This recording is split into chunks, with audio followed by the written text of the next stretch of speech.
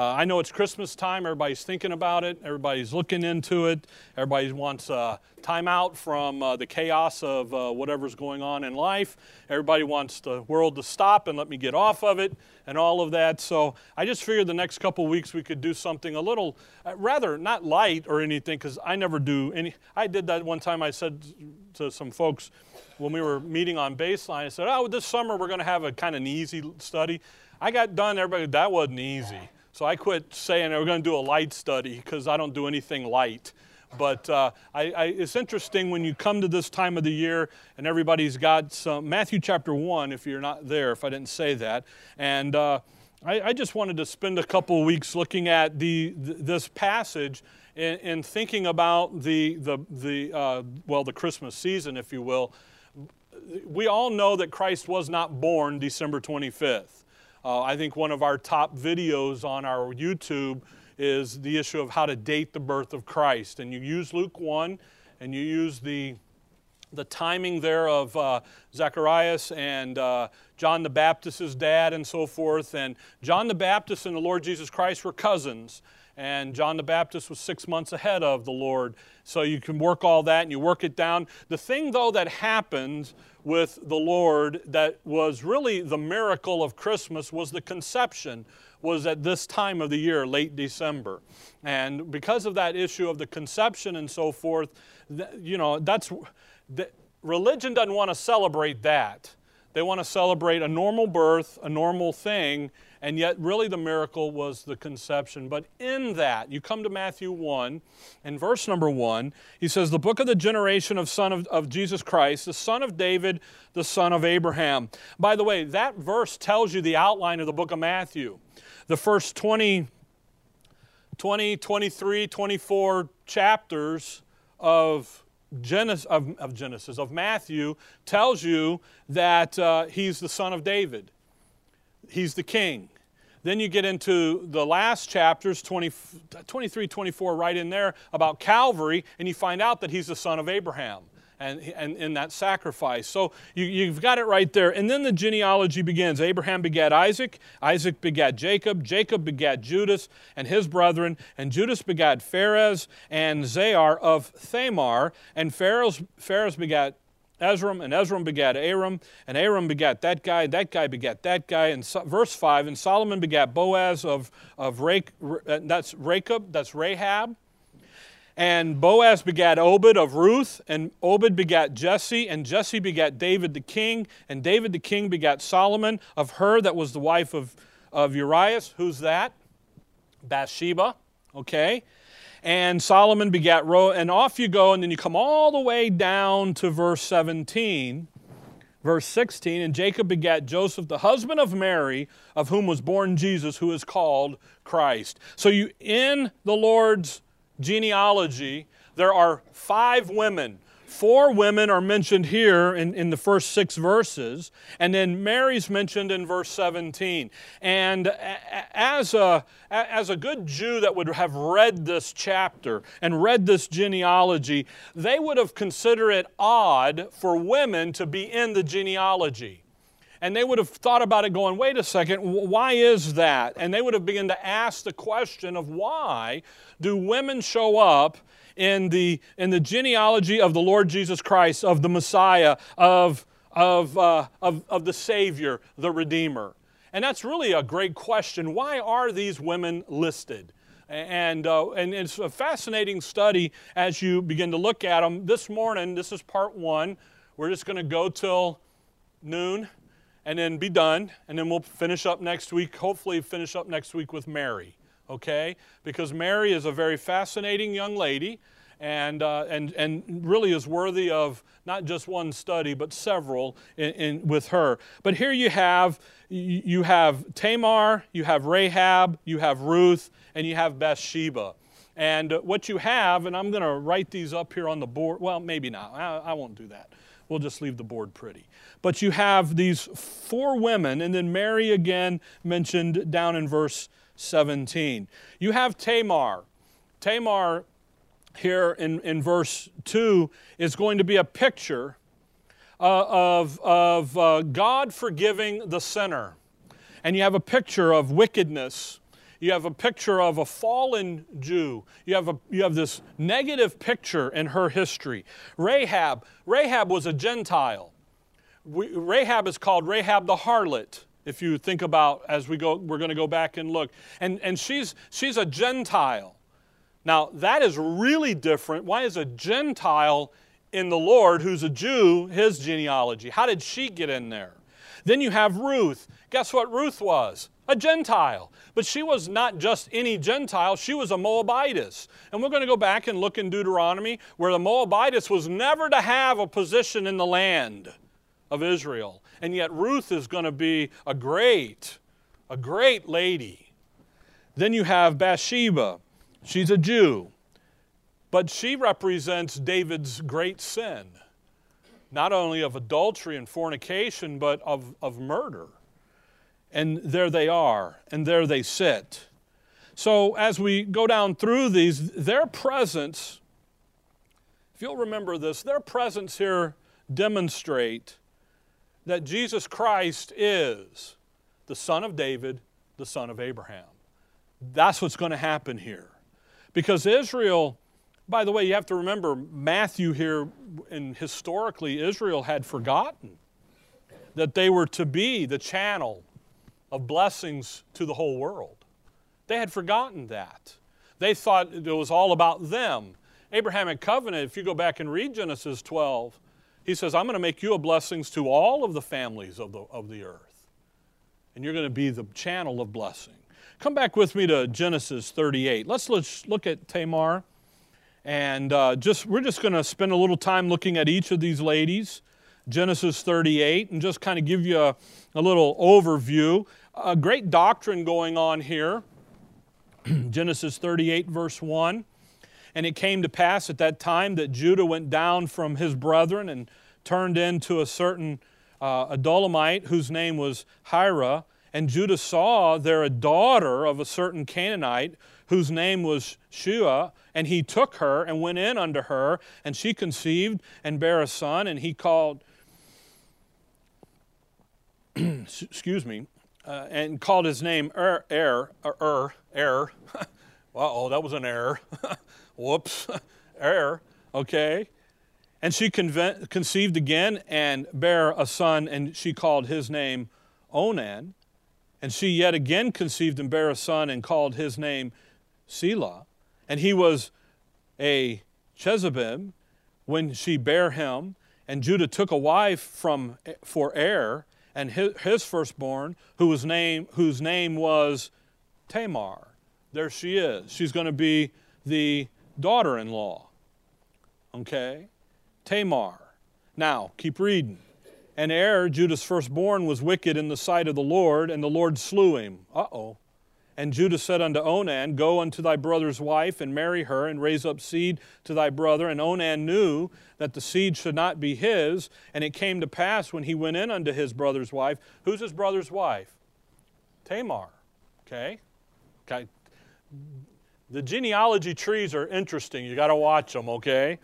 All right? Went in and came and went in unto his brother's wife, and he spilled it on the ground lest he should give seed to his brother, so he didn't do his job, okay?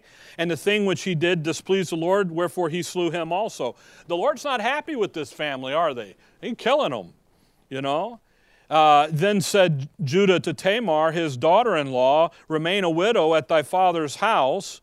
And so she does. Verse 12, and in the process of time, the daughter of Shua, Judah's wife, died, and Judah was confronted and went up into his sheep shears, and he goes up there and he does all that. And verse 13, and he was told, Tamar saith, Behold, thy father-in-law goeth up. And she put her widow's garment off from her and covered her with a veil and wrapped herself and sat in an open place, which is by the way there. And she goes in, verse 15, and when Judah saw her, he thought her to be a harlot because she had covered her face. And he turned unto her by the way and said, Go to, I pray thee, let me come into thee. For he knew not that she was his daughter-in-law. Interesting. Tamar is going to, Judah, father-in-law, well, look at what Tamar's doing. Seducing him. Covers up. Seduction. Okay? Drop down to verse 24, just for time. And it came to pass, when 3 months after that it was told Judah, saying, Tamar thy daughter-in-law hath played the harlot, and also, behold, she is with child by whoredom. And Judah said, bring her forth, and let her be burnt. Whoa. By the way, she's going to come up. Verse 25, and when she was brought forth, she sent to her father-in-law, saying, by the man whose these are, am I child? By the way, who's these? She's going to have twins. That's the two boys listed, Pharez and Zerah. By the man whose these are, am I with child? And she said, discern, I pray thee, whose are these, the signet and the bracelets and the staff? And Judah acknowledged them and said, she hath been more righteous than I, because that I gave her not to Selah my son, and he knew her again no more. Had she not sinned, she wouldn't have been the mom of the two boys listed in the Lord's genealogy in Matthew 1.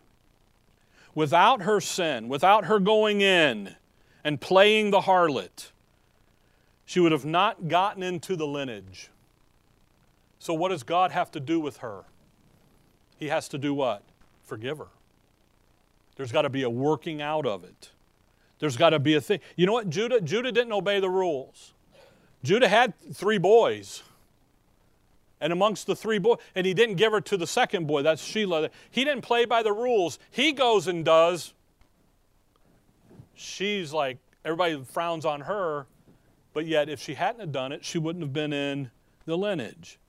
And what come over with me to Luke 15. What Israel is what the Lord's doing with the listing of her there is Israel needed to learn this.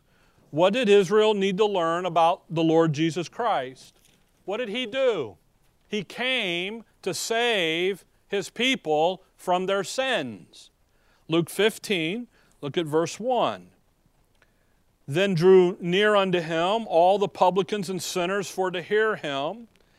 And the Pharisees and the scribes murmured, saying, this man receiveth what?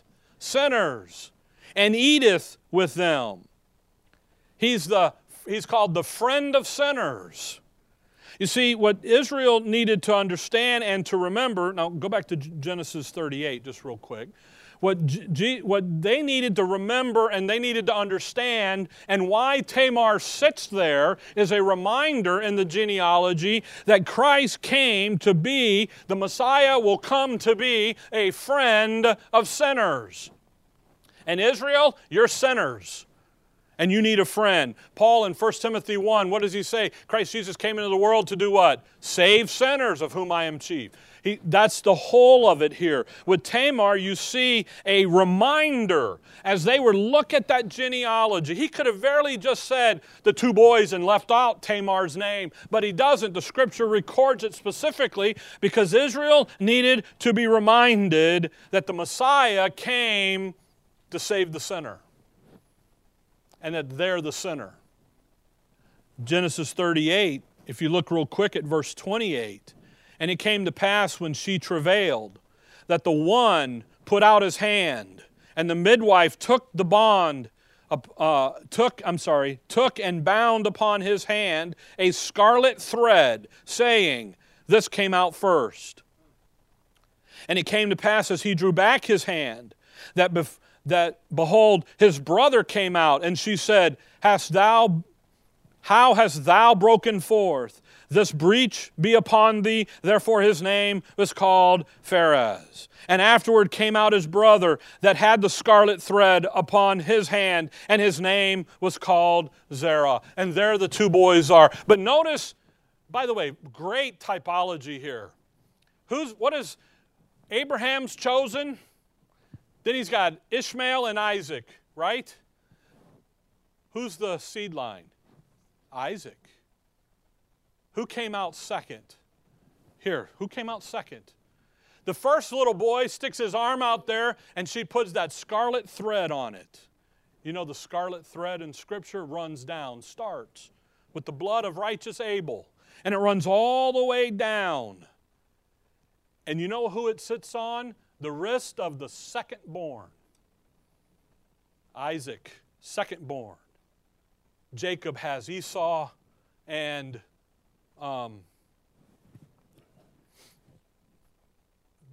no, you got to be kidding me. Jacob. Esau and Jacob, thank you. Doggone it. You're not talking about momentum killer, you know. Jacob. Jacob is what? Second born. The seed runs through the scarlet thread. Runs through the Scripture. It's the line of the Redeemer. You think about, come back to Matthew 1. You think about whereof the first Adam is what? Earthy. What is the second Adam? Heavenly, spiritual, heavenly. Isn't that it? The second, that scarlet thread. And you know what? You see the picture in Genesis 38, that identifying. Neat little things like that run through. So you got Tamar. Who is she? She's a Jew. She's sinning, and she's in the genealogy to demonstrate to Israel that their Messiah came. Well, he says it there in Matthew 1, doesn't he? Matthew 1:21, for he shall save his people from their sins. She demonstrates that God has come and will forgive the fallen sinner. Matthew 1, now verse 5, you have Rahab. Verse 5, and Solomon begat Booz, not Boaz, but Booz of Rahab. Come over to Hebrews. Rahab's a wonderful lady. She gets a bad rap. She was a harlot. Come over to Hebrews 11. But she was a wonderful lady when you get in and study her out in Joshua, which, by the way, we're going, so hang tight. Hebrews 11. I want you to notice something in verse 31. She gets her own verse in the hall of faith, in the great witness, the great cloud of witnesses of faith in the Old Testament. She gets her own verse.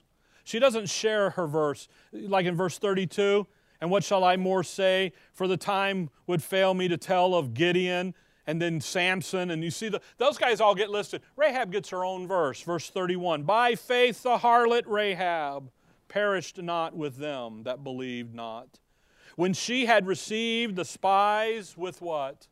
With peace. By faith she operated. Come back to Joshua chapter 2.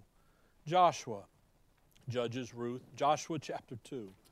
And what Rahab is going to do now is she's that Gentile lady, the first Gentile lady in the genealogy. She shows up, and there's going to be that picture and that issue there of God accepting the believer.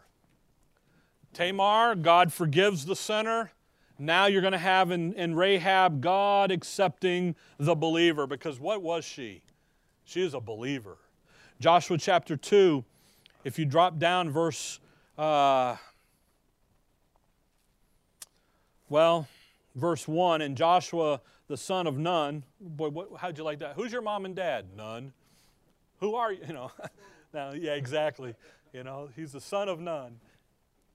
Sent out of Shittim 2 men to spy secretly, saying, go view the land, even Jericho. And they went and came into a harlot's house named Rahab and lodged there. They come and they're going to talk to her. Verse 9. And she said unto the men, by the way, sorry, real quick, verse 6.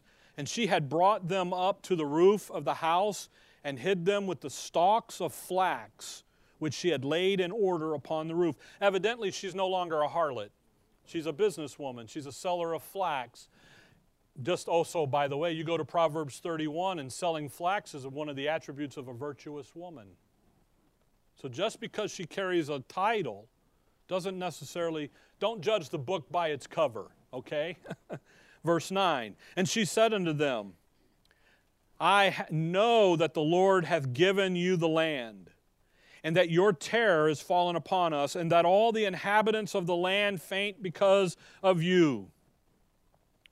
For we have heard how the Lord dried up the water of the Red Sea for you when you came out of Egypt, and what ye did unto the two kings of the Amorites that were on the other side Jordan, Sihon and Og, and whom ye utterly destroyed. And as soon as we had heard these things, our hearts did melt, neither did there remain any more courage in any man because of you. For the Lord your God, He is God in heaven above and in earth beneath. Now therefore I pray you, now watch, swear unto me by the Lord, since I have showed you kindness, that ye will also show kindness unto my father's house, and give me a true token.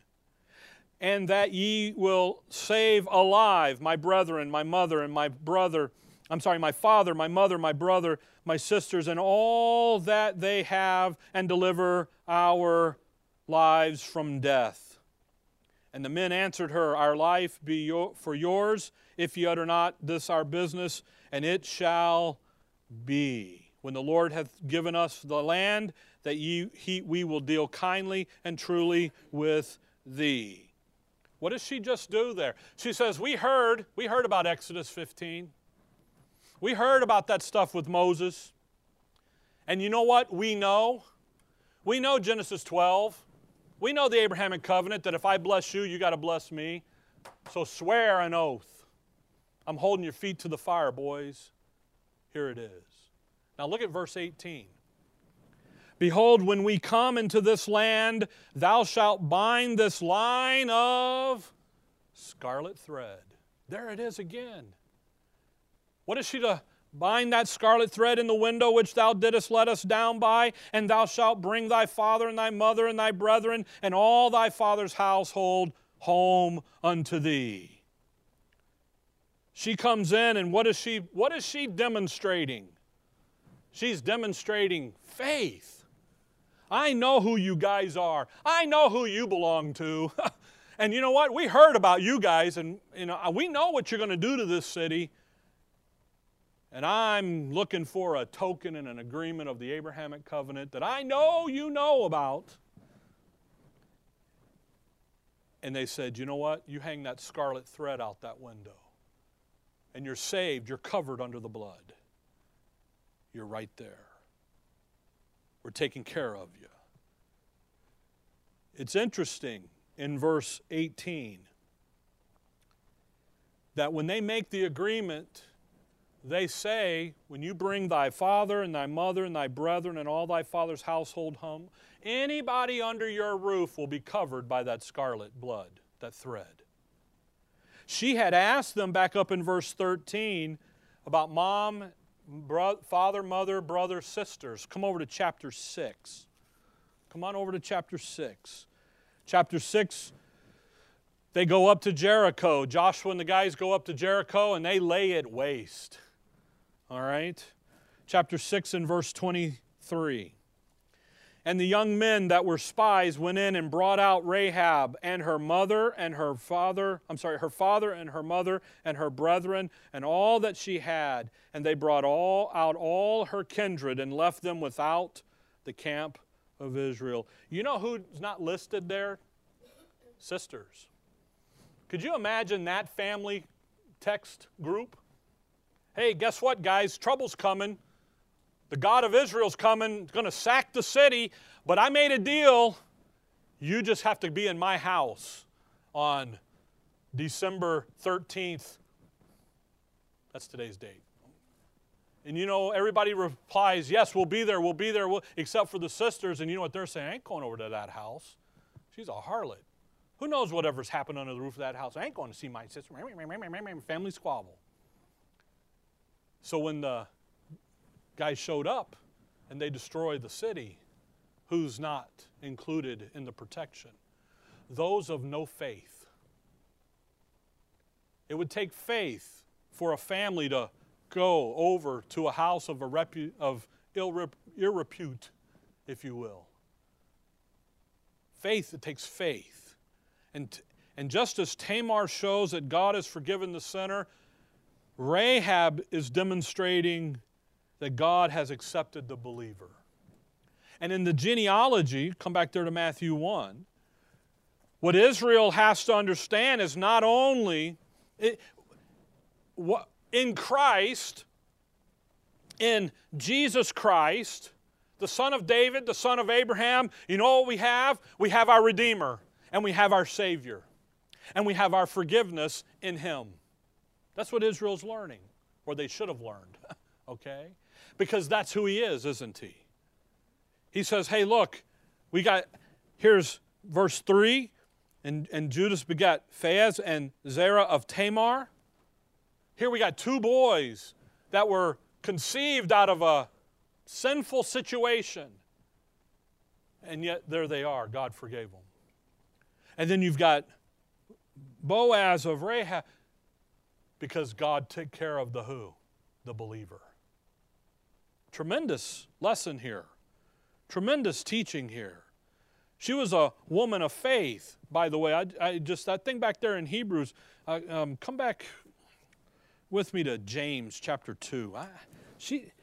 Sometimes, you know how you get kind of fixated on something and you go, wow, the women in the Bible are fantastic studies. James 2, verse 25, where James is dealing with Abraham and Israel and justification and back and forth. Notice verse 25. Likewise also was not Rahab the harlot justified by works when she had received the messengers and had sent them out another way? See how she's mentioned right in the breath with Abraham? Now, she was justified unto eternal life when she believed the God of Abraham, Isaac, and Jacob. But what did Abraham, Isaac, and Jacob, what did that program require back there? Her to do something, which is if I bless them, then He's going to bless me. I want a token. And they say, here's a little scarlet. I should have had a scarlet thread today. Here's a scarlet thread. Hang it out the window. Now go back to Matthew 1, because right after that, you got Boaz begets Obed of Ruth. And Obed begets Jesse, and Jesse has David, and David's the great king. So you have Ruth.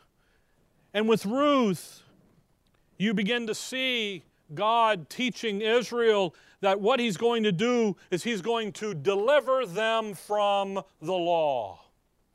Because with Ruth, who was she? She is a Moabitess. She has no right, no claim. And yet, what does she go and do? The very thing that Naomi asked her to do. She put herself right where she's supposed to be. Come back to Ruth 1. We've studied Ruth in the past. We went through the whole past. You see Naomi, and she's a type of Israel. You see Boaz, the type of Christ as the kinsman redeemer. And then you see Ruth, that Gentile that clings to Israel to get the blessing. And what you see again there is God coming along and showing, I'm going to deliver you from the law. Ruth 1, verse 1. Now it came to pass in the days when the judges ruled. Ruth is written during the book of Judges, because who's ruling? The judges. So in the midst of all this stuff going on with the judges, little Ruth here, she pops up. And she's going to go now. And by the way, just read verse 1, that there was a famine in the land, and a certain man of Bethlehem, Judah, went to sojourn in the country of Moab, he and his wife and his 2 sons. He should have never left Bethlehem, Judah. But he does. And he goes to Moab. And they run his 2 boys. He's got a wife there, Naomi, and his 2 sons are listed there in verse 2. Verse 3, they take, verse 4, and they took them wives of the women of Moab. That was the mistake.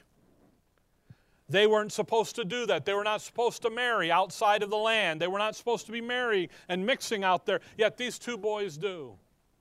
And as the story goes, Naomi's husband, he's killed. Her 2 boys are killed. And it ends up coming down, if you come down here to verse 16, that Naomi looks over to her 2 daughter-in-laws and says, You're free to go. Verse 9, the Lord grant you.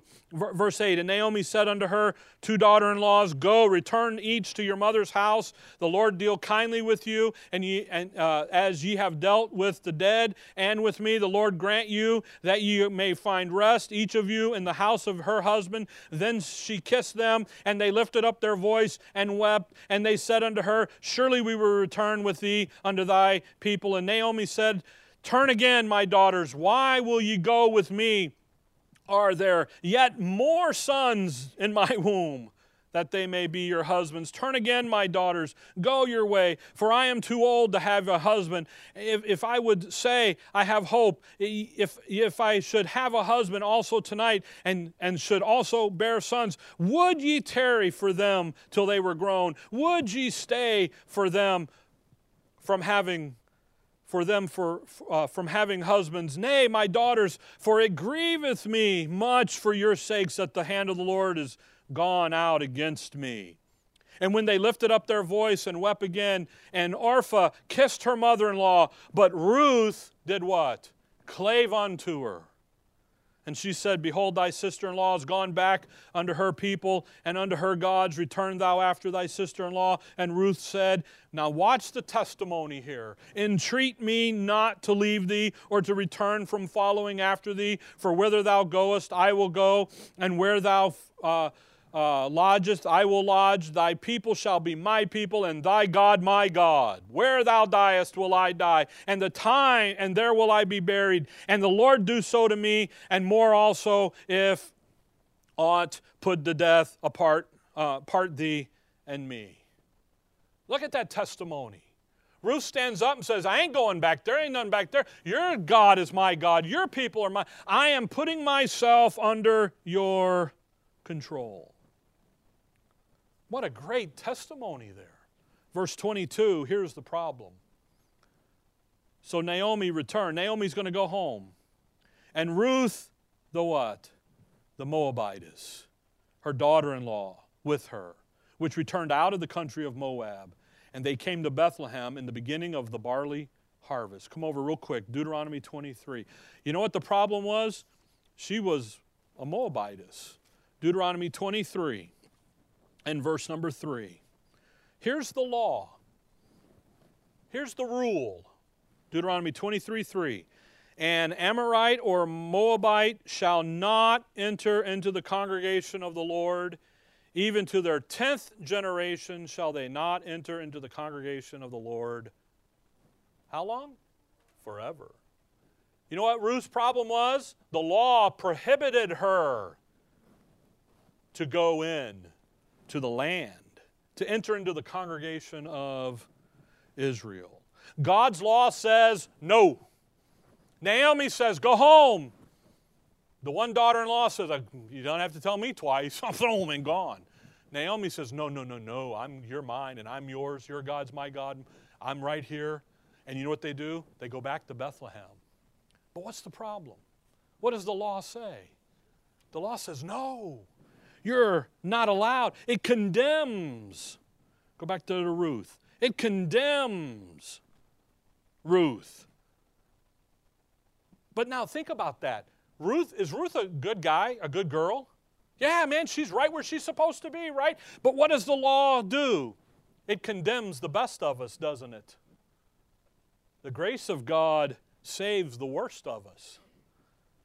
The law says no way, but yet, guess what? She just showed up in the genealogy of the Messiah as the mom to Boaz, who is the kinsman redeemer.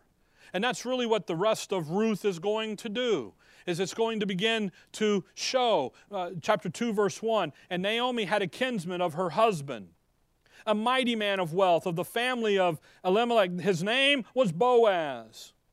And Ruth the Moabitess said unto Naomi, let me now go, and off she goes. By the way, you're going to see her title, Ruth the Moabitess, all through Ruth until she hooks in with Boaz.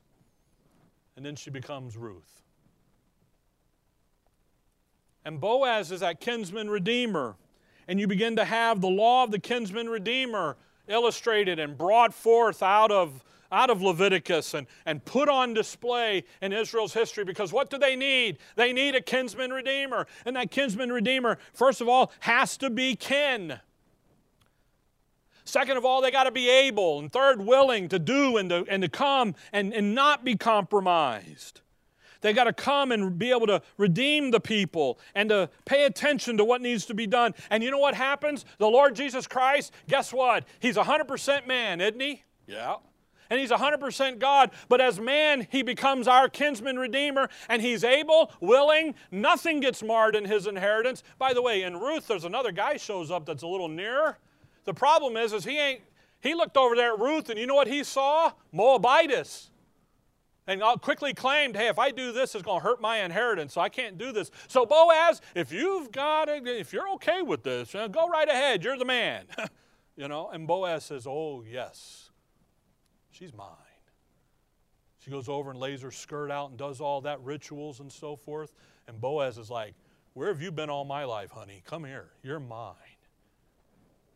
And Boaz and Ruth go in, and they have the father of David, Obed, and Jesse. And they begin to have that component there, because Ruth goes in, and Ruth shows, and it's demonstrated in Israel's history to show and to demonstrate that, you know what God ultimately is going to do for Israel? Deliver them from that law that says no. You can't do. You go and look. John chapter 1. Look over there. John 1, verse 14. And the Word was made flesh and dwelt among us, and we beheld His glory, the glory as of the only begotten of the Father, full of grace and truth. Jesus Christ, you know what? He's our kinsman redeemer. He is of the seed of Abraham. He's it. There He is. Paul in 1 Timothy 2 looks over there and says He's the mediator between God and man, the man, Christ Jesus. There He is. Paul over there, he'll say, remember that Christ was raised according to my gospel. The seed of David was raised. Romans 8, over there to Timothy. Come back to Matthew 1. So with Ruth, so you got Tamar. What's God do? Forgives the sinner. Right? Thank you. We're almost done. Relax. It's almost. Then you look over at Rahab, and God is accepting her faith, accepting the believer. Then with Ruth, you see Him delivering Israel from the law. And the fourth lady is in verse 6, and Jesse begat David the king. And David the king begat Solomon, of her that had been the wife of Uriah. And there's Bathsheba. Now, her name doesn't show up, but the information leads you to know who we're talking about. And Bathsheba is going to, she's going to demonstrate. You go back to 2 Samuel chapter 11. 2 Samuel chapter 11. And you begin to see some things here with the picture of by the way, in Ruth, there is a scarlet thread. We didn't look at it. And that's because of that kinsman redeemer issue. Okay? With Bathsheba, 2 Samuel 11, you've got verse 1, and it came to pass after the year was expired, at the time when kings go forth to battle, that David sent, the end of the verse, but David tarried still at, where should David had been? He should have been on the battlefield. But he didn't. He stayed home. And he stays home, and he's, by the way, why would a king stay home from the battlefield? Lazy. He's living in the luxury. Man, I don't go sleep on the ground. I can sleep in the feather bed. I'll stay home. He's pulling a little selfishness here. And he looks out and he sees Bathsheba. You can read the account all the way down through. he goes, says, hey, who's that over there? And they tell him, and she comes, and they're together. He's told that she has a husband on the battlefield. He calls the husband home. Says, why don't you go home, have a little R&R? The husband doesn't. He stays on the steps of the throne of the castle there, the city. Because why in the world? See, he's a warrior. Why in the world would I go home and have R&R with my wife when my guys are out there getting killed?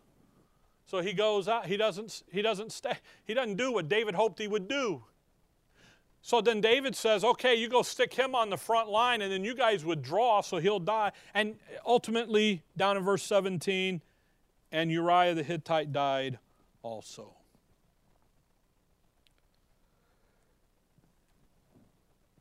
He killed her husband. Not only did he commit adultery, then he goes over and commits murder. I'll be honest with you. Your Bible never covers up the sins of its heroes. It never does. It puts them out there in the front so you can see it. David's one of our heroes. And here's the mess. Now she's going to have a boy. If you look at her chapter 12, verse 1, and the Lord sent Nathan unto David, and he came unto him and said, there were 2 men in one city. And Nathan goes to David and begins to scrawl out for David what you messed up, Bubba. You sinned. And your sin is so great. What did the law say?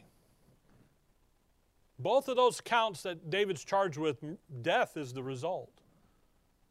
But David, you're the guy that, you're after the Lord. David did something, look there at verse 5. And David's anger was greatly kindled against the man.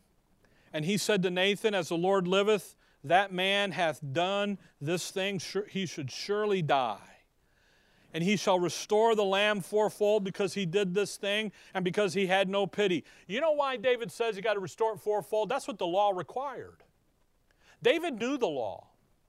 Nathan said to David, thou art the man. You're the one that messed up. Thus saith the Lord God of Israel, I anointed thee king over Israel. I delivered thee out of the hand of Saul, and greatly thee the master. And down verse 11, and thus saith the Lord, behold, I will raise up evil against thee of thine own house, and I will take thy wives before. And there is consequences to this. Verse 13, and David said unto Nathan, I have sinned against the Lord. And Nathan said unto David, the Lord also hath put away thy sin, thou shalt not die. Whoa. What are you talking about? David should have what? He should have died. But what did God just do? Blessed is the man unto whom the Lord will not impute sin. Romans 4. He comes along, and you know what he says? You know what David did? He recognized his fault. He recognized his sin. And says, you know what? I sinned. Come over to Psalms 32. Psalms 32. Psalms 32. Psalms 32, verse 1. Blessed is he whose transgression is forgiven, whose sin is covered. That's a psalm of David. Come over to chapter 51. Chapter 51. Psalms 51. Verse 1. Now, if you have the titles above Psalms, underneath the Psalms 51, to the chief musician, a psalm of David, when Nathan the prophet came unto him after he had gone in to Bathsheba. That's 2 Samuel 11, 2 Samuel 12. So you want to see what David was thinking about when Nathan tells him that God has forgiven you? Verse 1, have mercy upon me, O God, according to thy loving kindness, according to thy multitude of thy tender mercies. Blot out my transgression. Wash me thoroughly from mine iniquity. Cleanse me from my sin. For I acknowledge my transgression, and my sin is ever before me. Against thee, thee only have I sinned, and done this evil in thy sight, that thou mightest be justified when thou speakest, and be cleared when thou judgest. Behold, I was shapen in iniquity, and in sin did my mother conceive me. Behold, thy desirous truth in the inward parts, and in the hidden parts thou shalt make to know wisdom. Purge me with hyssop, and I shall be clean. Wash me, and I shall be whiter than snow. Make me to hear joy and gladness, that the bones which thou hast broken may rejoice. Hide thy face from my sins, and blot out mine iniquities. Create in me a clean heart, O God, and renew a right spirit within me. Cast not away thy presence, and take not thy Holy Spirit from me. Restore unto me the joy of thy salvation. Uphold me with thy free spirit. Then will I teach transgressors thy ways, and sinners shall be converted unto thee. Deliver me from blood guiltiness, O God, thou God of my salvation, and my tongue shall sing aloud of thy righteousness. O Lord, open thou my lips, and my mouth shall show forth thy praise. For thou desirest not sacrifice, else would I give it. Thou desirest not in burnt offerings. Look at what he's saying there. There's the heart of the believer. Look at that. By the way, look there at verse 16 carefully. When God talks to Nathan and Nathan talks to David, what was God wanting from David? No sacrificing. He didn't want no stinking sacrifice. What did he want? He wanted David's heart. And that's what you have with David. David sits there. He didn't go over there and do the burnt offerings, which is what is required by the law. He went there by the word of God, and you know what he says? The sure mercies of David. That's what you're reading, Psalms 51. He says, against thee and thee only have I sinned. Man, you got to clean me up, God. Jehovah, I can't do this myself. I've messed up. I acknowledge my transgression. I sit there, and you know what he comes? He comes with that heart of a believer. And in David and Bathsheba, you see the sin in the life of the believer. And then you see the security of the believer as the believer rests in the kinsman redeemer. You go to Psalms 89 and you see the sure mercies and you see him doyle all that out. Come back to Matthew 1. So in the Lord's genealogy, we got 4 women. It's time to quit. We'll get married next week. So right as I planned. I love it when a plan comes together. It is rare. 4 women to wake Israel up that here in their presence now is going to be their Messiah. And the use of Tamar was to teach Israel that God is going to forgive that sinner. And that's what he's here for. Then in Rahab, God's going to accept the believer, and it's going to be faith and faith alone. That's the issue. With Ruth, God's going to ultimately deliver Israel from that law that says no. With Bathsheba, that believer is going to understand that what security they have when they mess up. Now we're going to get Mary next time, down in verse 16. And what Mary comes in and shows in a great fashion when we'll see it next time is that Mary is going to demonstrate God using a willing vessel to His glory. A willing maid servant. A willing servant. And you're going to see it in Mary. And one of the reasons why Mary gets promoted is because of that willingness to be the vessel. And we'll do that next time, okay? These ladies are not there just to take up room. They're there because they're directing and they're pushing Israel to understand that who's going to be born in that little town of Bethlehem, late September, when the shepherds are out tending the flock and all that stuff's going on right on time, Galatians 4 over there, is the Messiah. And they ought to be paying attention. And instead they're not. When those wise men come in and they say, hey, we're here to worship the King of the Jews, whew, that rubbed the cat's fur the wrong way and trouble happened. And yet sitting right here with these 5 ladies, 4 here today, sits their Redeemer, pointing, here he is, here he is, here he is. Paul picks up on that. He says that Christ came into the world to save sinners.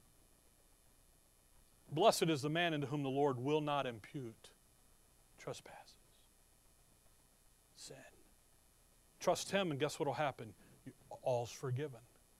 And then as a believer, because you are forgiven, when you mess up, what do you recognize? That's what hung him at Calvary, and I got to fix it. He didn't do it. I did it. He's the one that's got to fix it. Follow that? All right. 5 ladies, wonderful women. We'll get number 5 next time, okay? All right. Dear Heavenly Father, we thank you for the morning, Lord. We thank you for your word. We thank you for the ladies here, the picture that's being drawn, that scarlet thread that runs down through them. All for your honor and all for your glory, because you are the Redeemer, the Savior. For Israel, you will be their avenger and their deliverer, their king, their blesser. And for us today in the church, the body of Christ, you are our blessed hope and glorious appearing of our great God and Savior. And we just give you the honor and the glory for that, and may that be what consumes our thinking. In your name we pray. Amen. All right, we're going to